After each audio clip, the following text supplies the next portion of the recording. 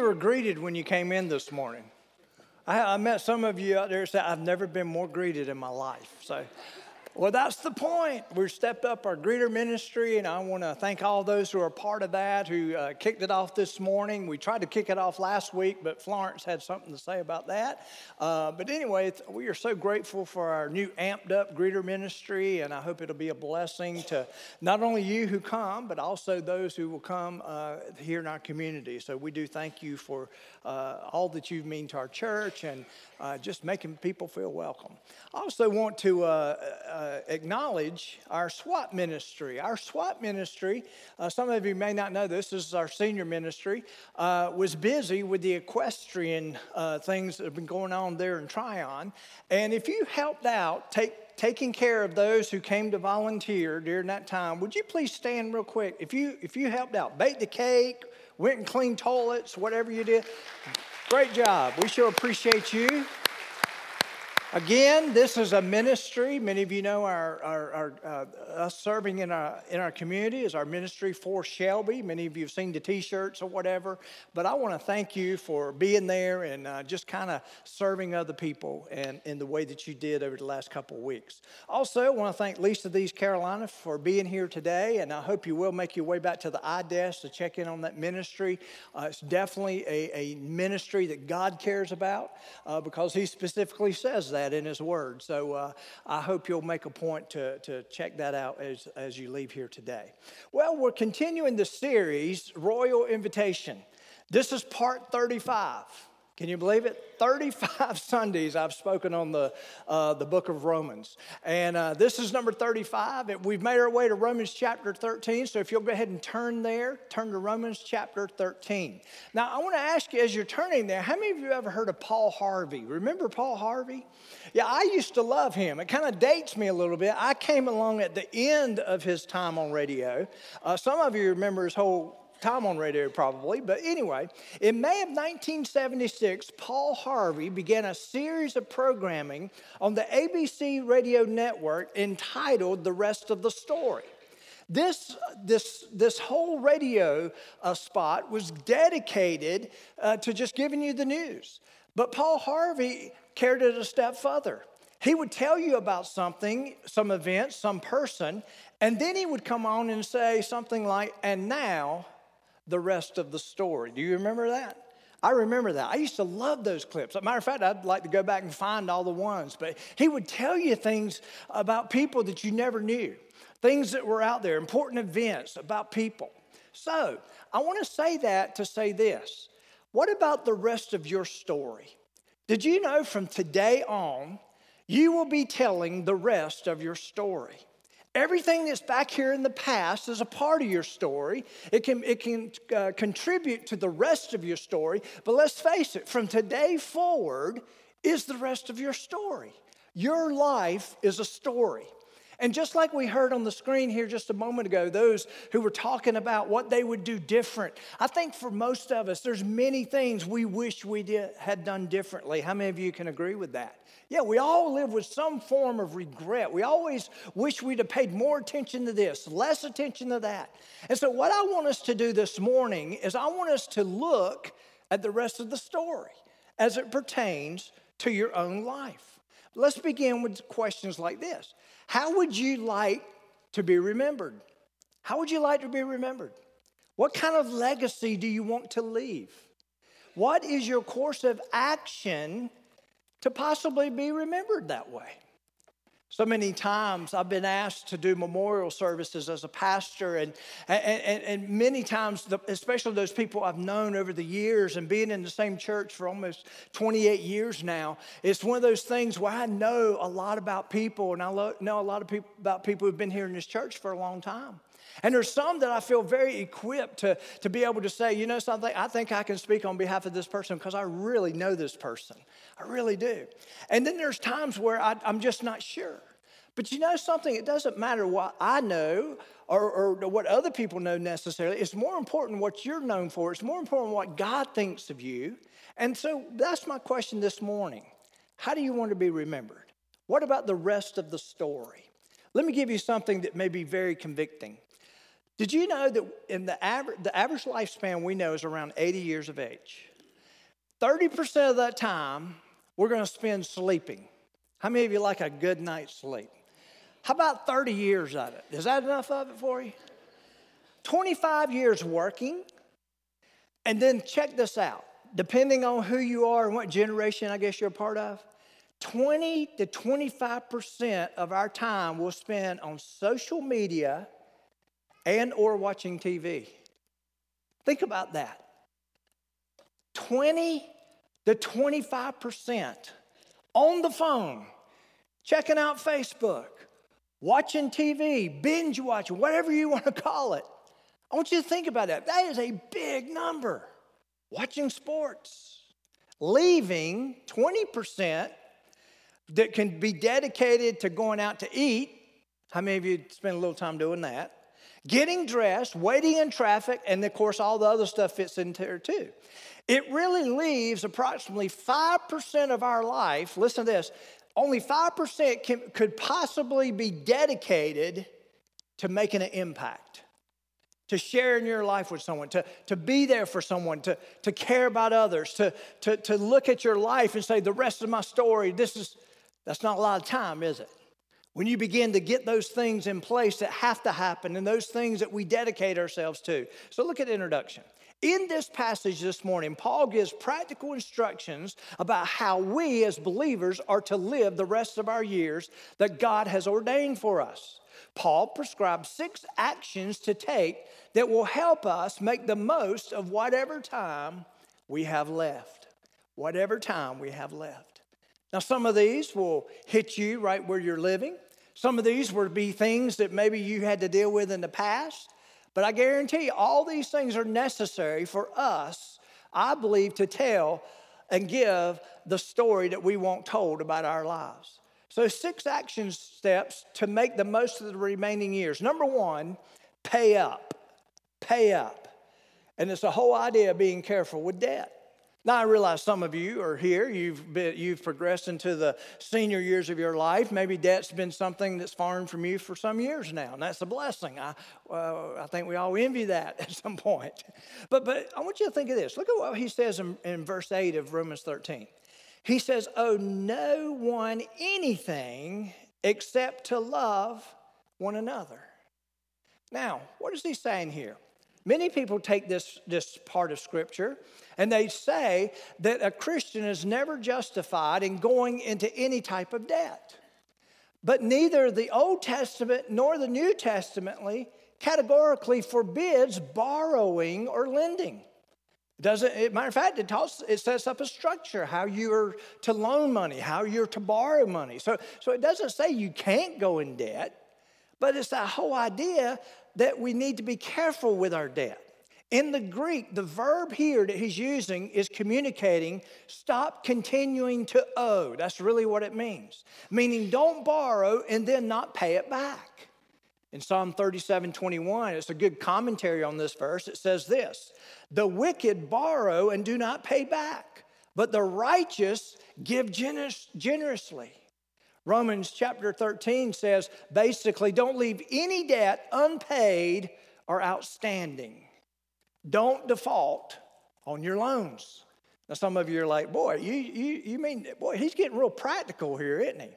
Think about what this letter has done. If you look at Romans, the first 3 chapters, he dedicated to the whole idea that we're all sinners. There's none righteous, no, not one. We're all in the same boat as it pertains to our sin.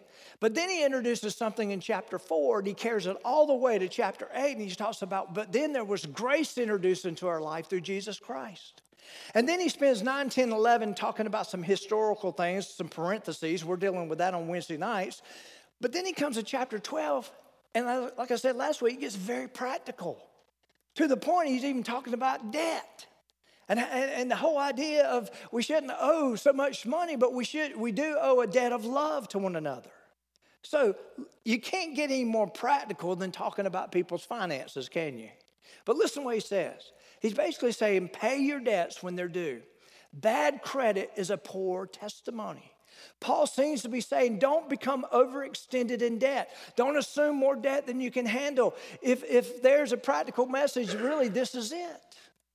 But what are some reasons not to go in debt? This is not on your outline, but these are things that I discovered by being in debt. Some of you know our testimony. Around probably in our mid-30s, I'm older than that now. Some of you may not realize that, but I'm older than mid-30s. I used to not look this way. The pastoral ministry has created this right here. I used to look pretty young for my age, no more. You hear about these presidents going office 4 years later to come out, you can't even recognize them? No, I'm joking. No, I'm messing, okay? But anyway, but in our mid-30s, probably all the way to our 40s, right up around age 40, I mean, we had debt. I mean, it was tough. And you know what it was doing to me personally? I tried to protect it from the rest of my family. I tried to take it up and just kind of deal with it. I mean, we had student loan debt. We had the typical debt. It wasn't outstanding gambling charges or anything, nothing like that. But it was big. It was big. But these are some things that I learned in that time. You see, time works against you when you're in debt. Did you know that? It works against you. The time we were in debt and the time you're in debt, there's a whole idea that you're paying interest. Interest can add up. How many of you have that kind of experience with debt? It can add up, can't it? And the whole time we're in that world, we weren't making the investments. It's very interesting when you study Scripture, especially when Jesus gave the parables. Do you know what themes seem to come back over and over again besides love and redemption? The whole idea of interest. The whole idea of something that builds, and that whole idea. And so really, when you're in debt, time is working against you. Number two, I became so consumed with my bills. How many of you ever been there before? I mean, some of you, I ain't raising my hand. I don't blame you, but I'll go ahead and put it out here, okay? But you know something? I was consumed. There wasn't hardly an hour that would go by in the day that I was sitting there trying to figure out, who do I need to pay this to? Who's making the most? You know what I'm talking about? Now listen, we pretty much paid our bills on time. I understood what it was to not have a bad testimony, and I did understand that. But boy, I'm telling you, we cut it tight a lot. And I don't know about you, but it was constantly on my mind. And we need to be careful with that, especially young couples. It limited our ability to give to things we felt so passionate about. I mean, there's hardly a Sunday that we don't put something in front of you of ways that you can give and help in the community or help here at the church or whatever it is. And there were times I would sit right there where you are and think, man, I wish we were more freed up. You ever been there? And thank God I'm not there now, or we're not there now. Here's another one. Debt may lead you to a course of disobedience. How many of you ever been in one of them situations where you weren't quite sure if you should do it, but you decided to go in debt to do it? And by the way, I'm a stickler now. I think no debt is the best way to do it, okay? But you know something, you know what was interesting is sometimes the debt, the fact that I had to borrow money to get what I wanted sometimes was enough for God to say, it might not be for you. You know what I'm talking about? How many of you, maybe you've been in that situation where you went and you tried to get it over here and they turned you down for one reason or another, and you tried to, instead of just knocking on the door, you began kicking on the door, and you tried over here and then you tried over here. Don't you think that's telling you something? Maybe this is not for you. And so many times we use debt, believe it or not, to skirt obedience. And you got to be careful with that. And Paul, I mean, when you think about all these ideas, so here's another side of this. When I did begin, when everything flipped in our life, where we went from someone who was a family who was in debt, who was really trying to make it work and just felt the stifle of debt, here's the other side of it. Then we got to a position where we could help people. And there were times where people would ask for help. And you know something? I had to kind of learn things in a different way when it came to borrowing and lending. And so then I've had family that's asked me for help. And you know what? I learned something a long time ago that I found is very valuable. When you start lending people money, the relationship becomes in jeopardy. Did you know that? Have you seen that happen before? The relationship could be in jeopardy. And so you know something I learned a long time ago? It's not the fact that I don't have the money where I could meet the full need. But you know what I do now? What we try to do now is we will only lend what we're willing to lose. Do you get that? So if someone came to me and said, hey, I have a $2,000 need, can you help me out? By the way, I can't cover that today, okay? So, and I look at that amount and I say, you know something? We really can't do without $2,000. But you know something? $500, I might be able to pull, never mind. $500, we might be able to give to that. And then give, hoping they'll pay you back, but not necessarily counting on it. You know why? Because relationships are worth more money than $500. And if I was going to grow bitter lending $2,000 because it's not paid back, I'm not going to lend $2,000. Do you see what I'm saying here? I'm saying we have to be careful no matter what end we're on when it comes to debt. We got to be careful whether we're lending. We got to be careful whether we're borrowing. It's something that could really make a mess of things. And so we have to be careful. Here's another one: 6 action steps to make the most of your remaining life. Number 2, build up. Love one another.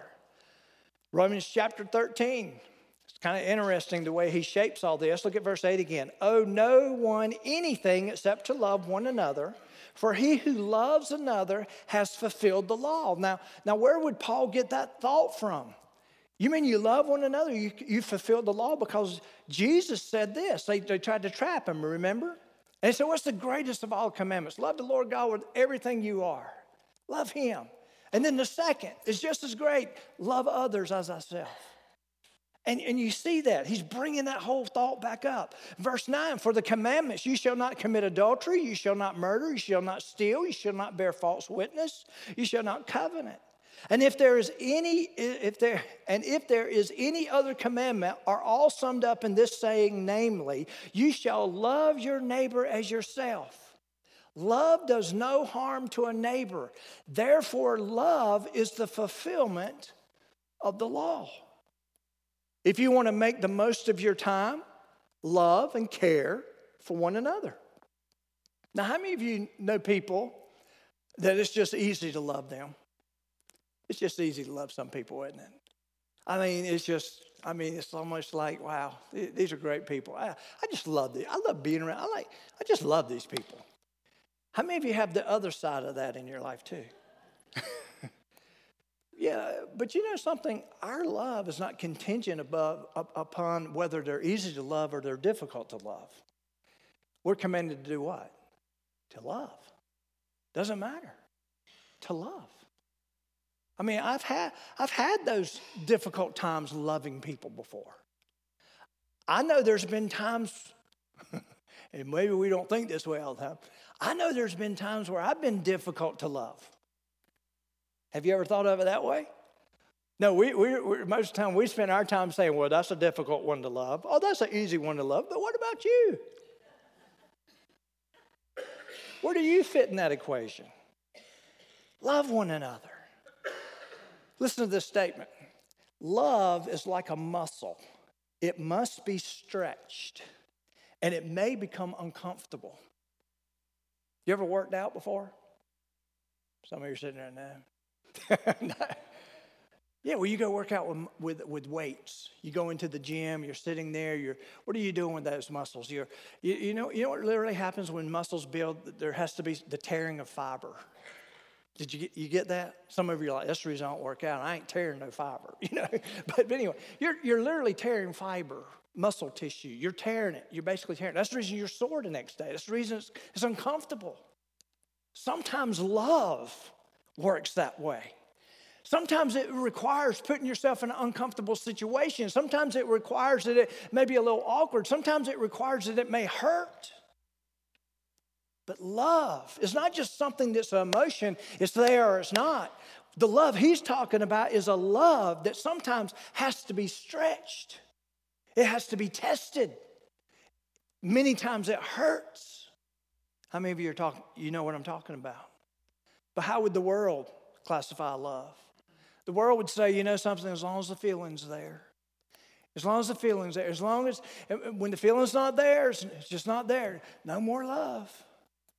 That's not the love the Bible talks about.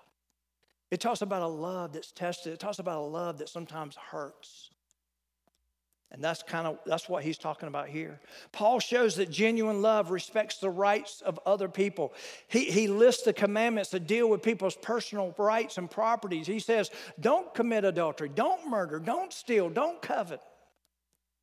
If you love or care for someone, I don't think you'll be stealing their car. Do you? I don't think you'll steal their spouse. I don't think you'll covet their home. I don't think you'll assassinate their character. I think what you'll do is you'll probably many times put their interest ahead of your own. That's the way the Bible describes this kind of relationship we're to have with one another. But our society bases love on externals. Can they provide wealth, dress, education, physical beauty? But unconditional love is the radical force that should be found in the church. Whether you're reaching out to orphans, whether you're trying to help people in your community, whether you're trying to get the gospel message out, it's got to be a radical force. And that's what God's called us to operate within. Paul writes in 1 Corinthians chapter 13, and many of you have heard this. He says, and now I will show you the most excellent way. If I speak in tongues of men and angels and do not have love, I am only a sounding gong and a clanging cymbal. If I have the gift of prophecy and can fathom all mysteries and all knowledge and if I have faith that I can move mountains, but I not have love, I am nothing. If I give all I possess to the poor and surrender my body to the flames, but have not love, I gain nothing. And then he says, but you know something? Love, the kind of love that God has, never fails. It's the radical force that should be at the heart of the church. Here it is, 6 action steps to make the most of my remaining life. Pay up, build up. Number 3, wake up. Make the most of opportunities. You see, I'm convinced that we many times are just kind of existing. We're just kind of moving through the day. Here's another day. Wonder what this day will bring. Let's see what will happen. We're not proactive. We're not out there being intentional with our life. We're not looking at things and saying, you know something, God can do something with this. We're just kind of existing. Do you know what I'm talking about? How many days of your life have you just existed?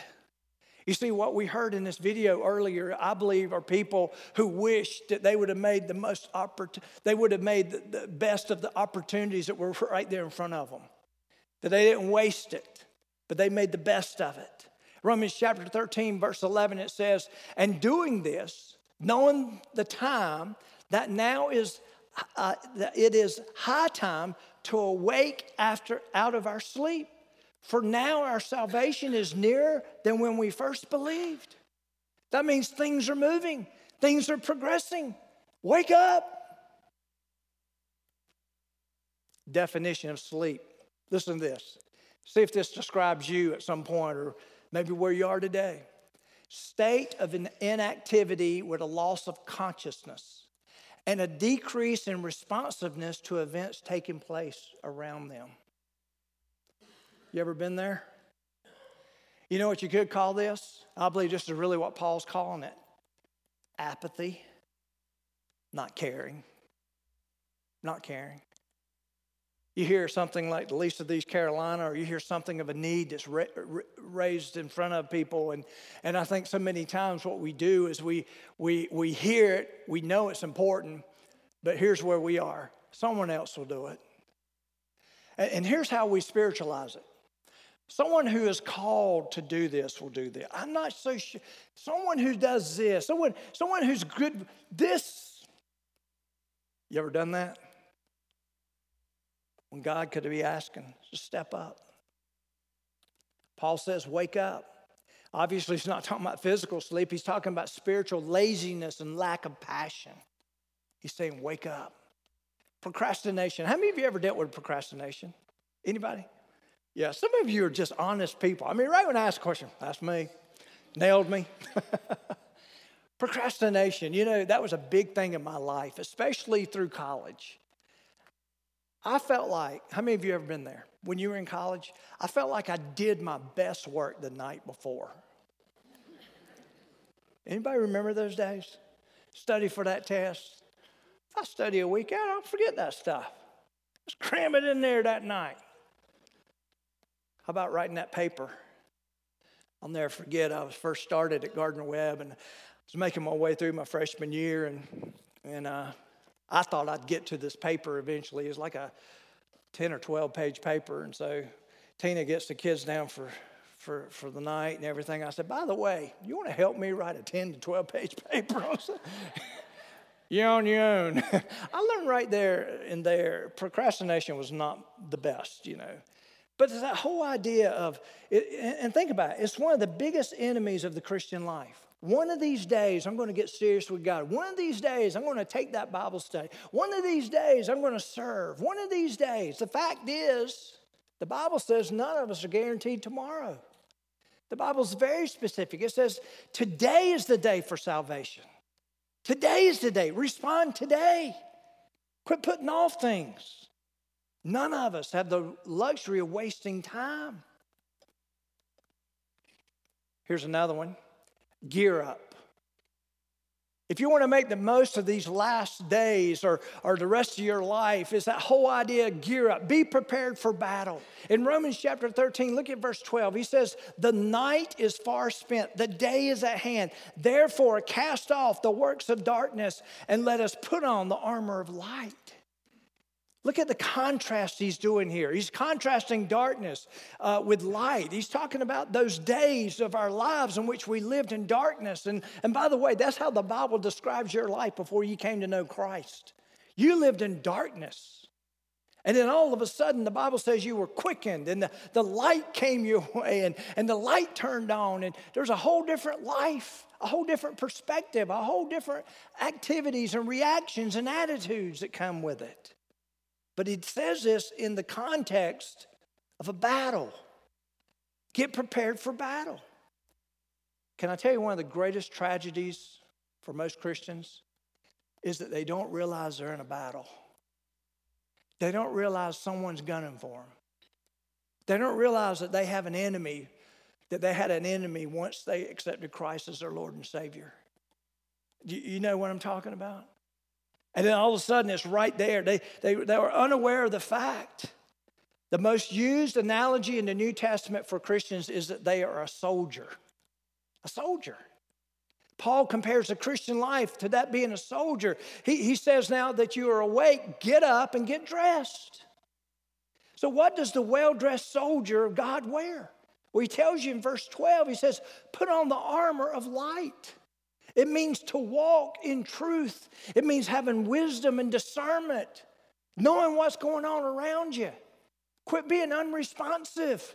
Wake up. Ephesians 6, many of you are familiar with this. Paul's more specific. He says the armor of God. He says the belt of truth, the breastplate of righteousness, the shoes of the gospel, the shield of faith, the helmet of salvation, the sword of the Spirit. He says, get ready. You're in a battle. I heard someone say that the enemy will be just as happy with you where you are as a Christian, not necessarily if you're not living for God in the right way you should. If he can just get you to forget that there's God, he's really won the battle. And that is so true. We got to quit being unresponsive. Another action that will help us make the most of whatever time we have left. Clean up. Maintain a pure life. Look at verse 13. Let us walk properly as in the day. Now, sometimes Paul, all the time, when he talks about walk, he's talking about your lifestyle. He's talking about how you conduct your life. He says, do it properly. When he says properly, what's the context of that? By walking in light. But then he says, as in the day. Now, a lot of times when Paul says the day, sometimes it's capitalized. It's talking about a day of judgment. It talks about a day we're going to have to stand before God. But in this context, that's not the case. He says walk, not like you're in darkness, walking around, stumbling all over the place. He's saying this day. Be responsive. Wake up. Look at what's going on around you. Operate as if you're operating in the day. And look at this. Verse 12. How do we know that? He says the night is far spent. That was the condition of your life before Christ. Unresponsive to the things of God. And then he says the day is at hand. There's something new. Something's changing. And then he says, therefore, cast off the works of the darkness that were back here and put on the light that describes your new life. How do you do that? Number one, it's not a lack of self-control. Look what he says in verse 13. Not in revelry and drunkenness. You're not going to get there with no self-control. You got to have control. Not a lack of moral purity. Not in lewdness and lust. And then thirdly, clean up, have a pure life, not a lack of unity. I'm going to show you something that may alarm you, but I want you to see something. Verse 13, not in strife and envy. Now this is what may alarm you. God is basically saying here through the apostle that he considers the person who causes division and dissension, that they are just as wrong as the person in sexual sin. Isn't it amazing how we look at sin? I mean, sexual sin, we know, is a category in itself. Even Paul says it in Corinthians. It carries more weight than sin because it has the most to be destructive. But then all of a sudden he lumps it in, and he basically says, yeah, when we're out here talking about people and gossiping and spreading, creating division, he's also equating the two together. It's funny, we don't like to talk about that in the church. We don't want to be identified like the person caught in sexual immorality, do we? But yet the Bible says, right here, what we just read, says, but if we're causing strife and dissension, he equates that as being just as destructive. That's pretty harsh. That's tough. Lastly, 6 actions to make the most of the remaining life. Dress up. It's the whole idea to think like Christ. Look at verse 14. But put on the Lord Jesus Christ and make no provision for the flesh to fulfill its lust. If you're going to be successful, if you're going to live the rest of your life building this legacy, building how you desire to be remembered and all this stuff, the thing you need to realize is the fact that what are we going to do when it comes to lust? What are we going to do when it talks about the flesh? Well, how do you learn to think like Jesus? He says you got to put him on. You got to put him on. When it says putting on Christ, there's several things in Scripture that we're called to put on like that. We're to put on the mind of Christ. How many of you know that Scripture? Yeah, have the mind of Christ. Think like he thinks. We're called many times to take off something and put on something. What we're putting on, have you ever thought about this in Scripture?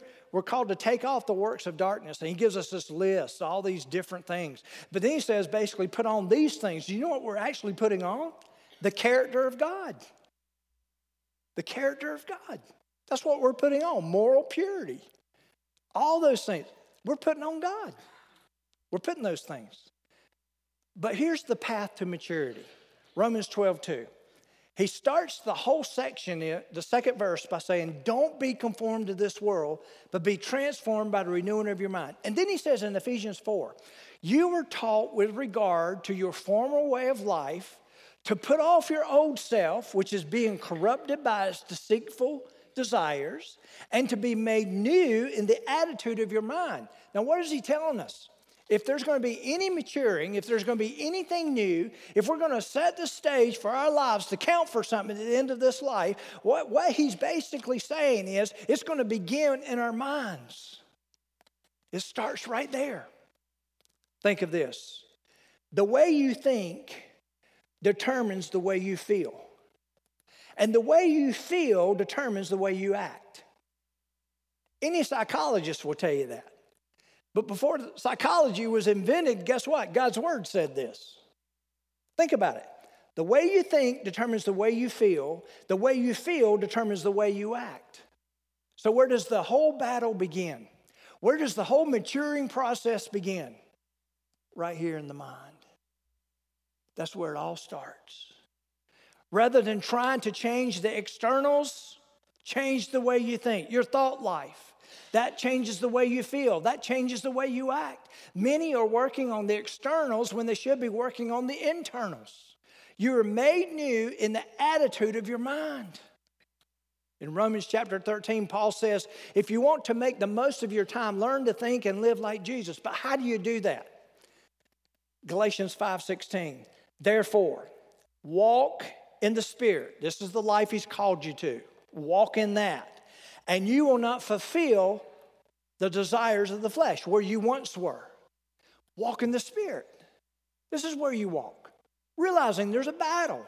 Safeguarding myself. Walking in wisdom. Walking in truth. The secret is to walk in the Spirit. Now listen to this about that verse. Notice it doesn't say walk in the Spirit and you won't have those desires. I want you to think about that. A lot of people believe that they've matured in Christ when they walk in the Spirit and basically they no longer even have those desires. Can I tell you that's a long process before that happens? And for some people, it never goes away. Now, let me say this.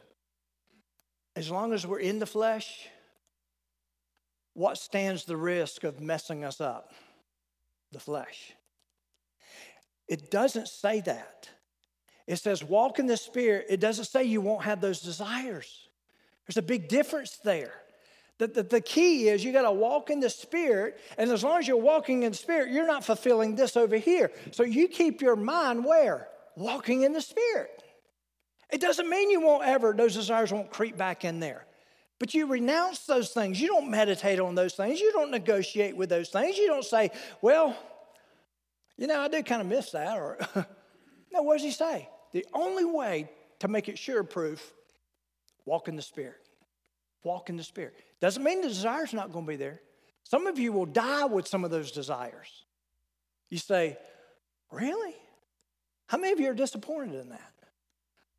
I told a 14-year-old the other day, and we were just sitting there, and I'm trying to mentor him a little bit, and we were talking, and we were talking about heaven, and I asked him, I said, what do you look forward most about heaven? And he started talking about all these things. He's very scientific, and he talked about all these things. We get to discover what God made, get to do all this. And he looked at me, he said, what about you? I said, you know something? I'm sick and tired of battling my flesh. I am sick and tired of this battle that goes on. He looked at me like deer in the headlight. Really? I said, yeah, and you'll get to that age too. But isn't it amazing how for some of us just the whole reality of heaven is just getting to the point where we don't have to battle this stuff anymore? I long for that. I'm sick and tired. Some of you are like, boy, you're a bigger sinner than I thought you were. You are too. You know what I'm talking about. Don't let it hold on. Look at the application. Is this your prayer today? Lord, I want the rest of my life to be the best of my life. I want the rest of my life to be the best of my life. I can't do anything about what's back there. It's done. It's been done. I have regrets. I don't want the shame and the guilt and all that to come into but God, I can't do anything about that back there. And here's what we could say. If you know Jesus Christ is your Lord and Savior, but you know something? I realize it's under the blood. I realize you're not holding that against me. I praise you for that. But God, help me to be more determined from this day forward to live the life that you've called me to live. Help me to live that life out because, God, I want so much more. I do have those regrets. I wish I'd have paid more attention to where the kids were. I wish I'd have done this. I wish I'd have done that. If I could have only done that. What if I'd have done that? Why don't we just bury that? Why don't we bury that today and say, God, I'm looking for a whole new journey. I want the best years live for you to be the ones to come. And some of you are sitting in this room, and some of you are in your 20s, some of you are in your 30s. It doesn't matter where we are. The 20-year-old is making the same decision as anyone 90 years old. We're just looking to make the best years count. For this prayer to be true in your life, verses 8 through 14 must become a reality in your life. And so here's the way I want to end this. The way Paul Harvey would say it. And now, the rest of the story. That's what awaits. That's what awaits. Is that what you want? I want to invite you to stand to your feet, please. Father, we just come to you now, and we thank you for your word, and we thank you for the way that it can convict. We thank you for the way that it can bring victory. We thank you for the way it challenges us. Father, I don't know what the needs are in this room. I do know that most of the time when we're in a room this size with this many people, that there's the possibility someone out there who doesn't know you as their Lord and Savior. And I pray today will be a day that they can say, you know something, I want it to begin for me today. Well, Lord, where they'll turn from their sin, they'll turn from what was before and turn to what you provide in the future. That redemption, the fact they can be forgiven for no matter what they've done in their life. Father, I pray for the Christian that may be here today, and maybe they would say, you know something, I would have to say that I've been asleep for the last decade. I've been unresponsive to the things of the Spirit. I've been unresponsive. I've just kind of been going through the motions. I've just been kind of going through the day. Father, I pray that you'll help us to wake up and see that the greater days are ahead of us. The days that we can impact the kingdom, the days in which we can live the fullest of life. The days when our relationship with our spouse can be better than they've ever been. With our children, our grandchildren can be better than they've ever been. Father, I just pray that you'll just help us to take on these things that we said here today, that we would mature in you. Father, if there's someone here that is looking for a church home to be a part of, Lord, we welcome them here today, Father, and just pray that you just do a work in their life. If you're calling them here, Lord, that they could come today and we could be a part of this body as we attempt to reach out into this community and the world. Thank you for what you're about to do. In Jesus' name, amen. We invite you to respond. Myself and Gary will be here this morning.